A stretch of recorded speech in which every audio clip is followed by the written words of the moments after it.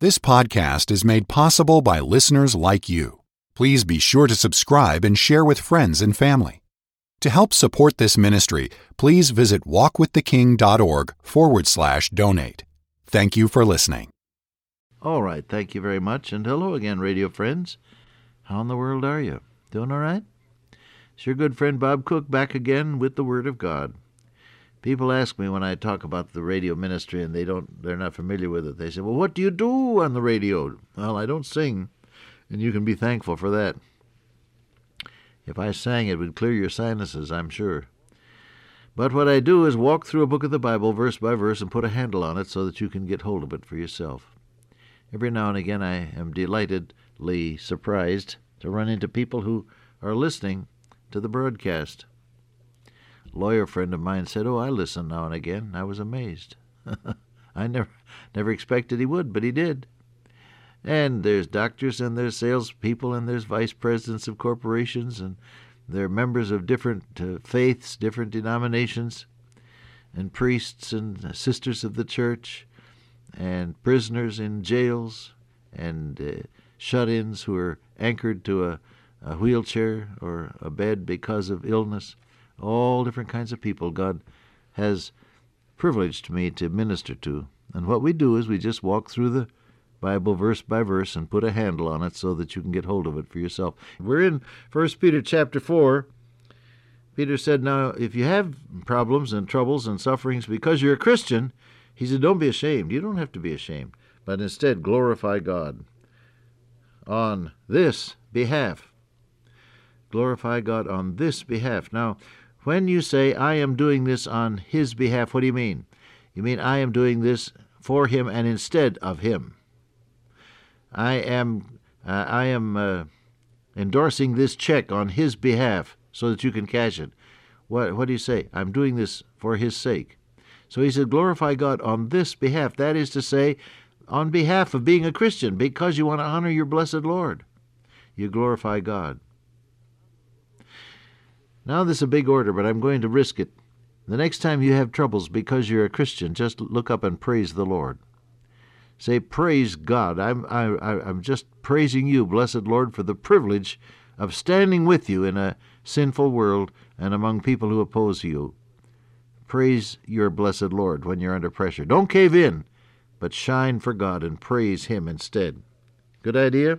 You try it on for size. Now Simon Peter says, for the time has come that judgment must begin at the house of God. And if it first begin at us, what shall the end be of them that obey not the gospel of God? And if the righteous scarcely be saved, where shall the ungodly and the sinner appear?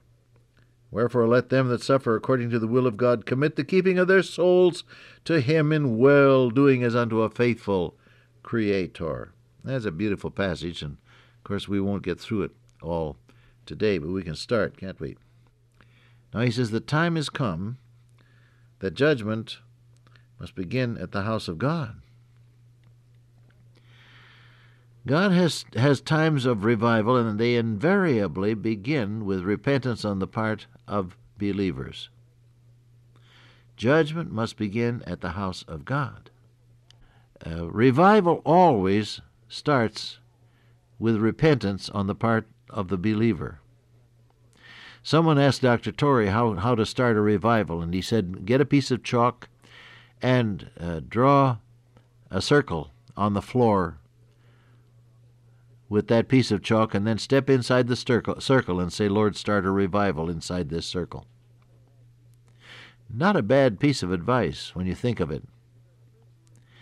Because spiritual renewal, of course, can be a sovereign moving of the Spirit of God that is inexplicable, and you can't really analyze it. Some of the great revivals of history have come that way. The Welsh revival, for example, is said to have begun spontaneously. No one really knew why, but great renewing spiritually broke out, and this has happened other times. But more often than not, Charles G. Finney was correct in saying revival starts with repentance on the part of God's people. If we will start obeying God, the Holy Spirit will begin to work in power in our lives and as a result in the lives of those who as yet have not believed on the Lord Jesus Christ. Judgment must begin at the house of God. Now, what does this mean? Well, I think, first of all, it means deal with the obvious. Paul said to the people at Ephesus, let him that stole steal no more, but rather let him labor with his hands, that he may have to give to him that needeth. Put away lying. This is written to the Ephesians. They were the most spiritual church in the whole New Testament bunch. Put off the old nature, which is corrupt according to your deceitful desires. Put away lying, verse 25. Speak truth with another. Be ye angry and sin not. The rage that results in carrying a grudge.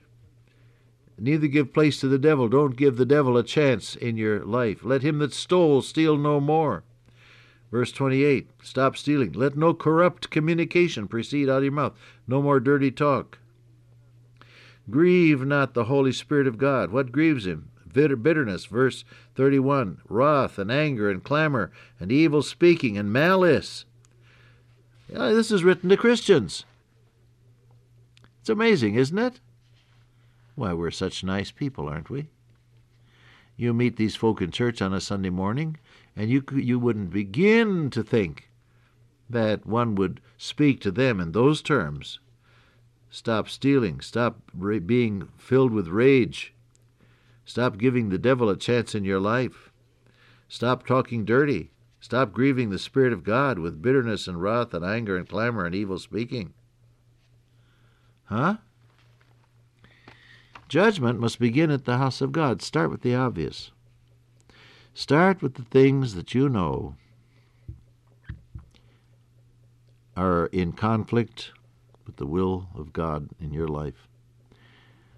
And you don't have to be uncertain about this. The Spirit of God is going to very definitely convict you about it the minute you're willing to listen. Some of you remember Vance Havner, don't you? Great man of God and a phrase maker. His ways of saying things linger in the memory. He spoke of people who were overeducated but didn't have any faith. He spoke of people with loads of learned lumber in their heads. Remember that? He said we need less of people running for something and more of people who stand for something.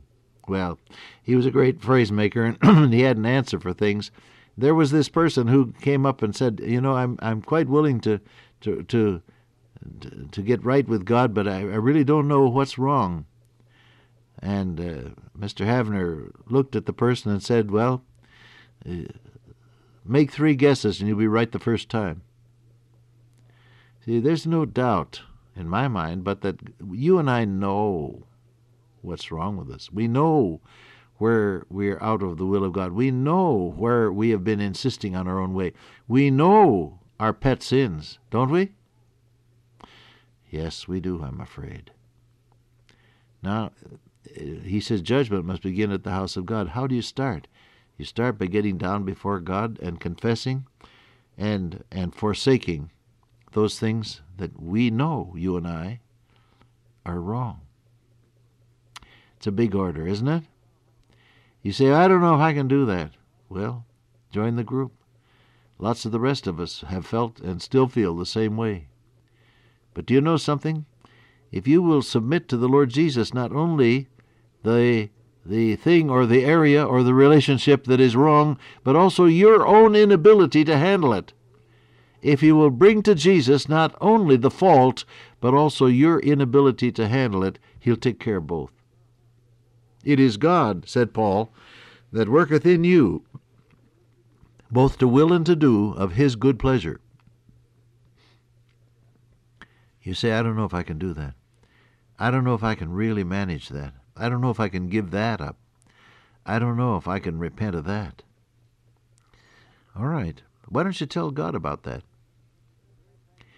The very fact that you come to God and admit that you're helpless opens the door for his almightiness to work on your behalf. Oh, that's a precious, precious truth. It is in that moment of helplessness when you commit yourself to God. On that basis, nothing in my hand I bring, simply to thy cross I cling. Just as I am, without one plea but that thy blood was shed for me, and that thou bidst me come to thee, O Lamb of God, I come. See? I don't know if I can handle this, you say. Well, of course you can't. But you see, the Bible says the just shall live by faith. How do you live? Get up, get dressed, get breakfast, go to work, go to school, go through the day, come on home, have dinner, pass the evening, go to bed. You lived a day. You don't live it all at once, you live a moment at a time. He says the just shall live by faith. And when you're face to face with some of these things you can't handle, what is it? Desires? Resentment? Maybe even hatred? Greed? Pride? Discouragement? Depression? I don't know what it is. But when you're face to face with some of these things you know are not in the will of God, level with God about it. Tell Him exactly where you're coming from. Tell Him exactly how you feel. And then trust Him by faith to handle you and the difficulty. That's what that verse means that says, cast thy burden upon the Lord and He shall sustain thee. God picks up you and the burden and carries both. Oh, hallelujah for that. God picks up you and the problem and takes care of both. He shall sustain thee. Cast thy burden on the Lord, He shall sustain thee. Does God take the burden? Yes, but He takes you with it and makes you able to cope, able to obey, able to follow in the directives of the Holy Spirit of God who dwells within the believer. Judgment. That's the first thing. Start with the obvious. Then what? Continue with obedience as God leads you.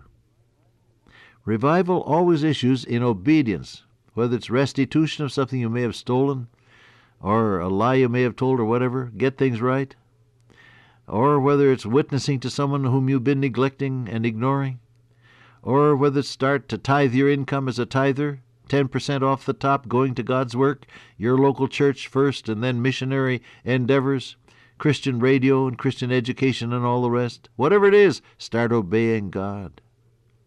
First, pray and commit. Second, obey and see God work through you. Let's talk about this a little more the next time we get together.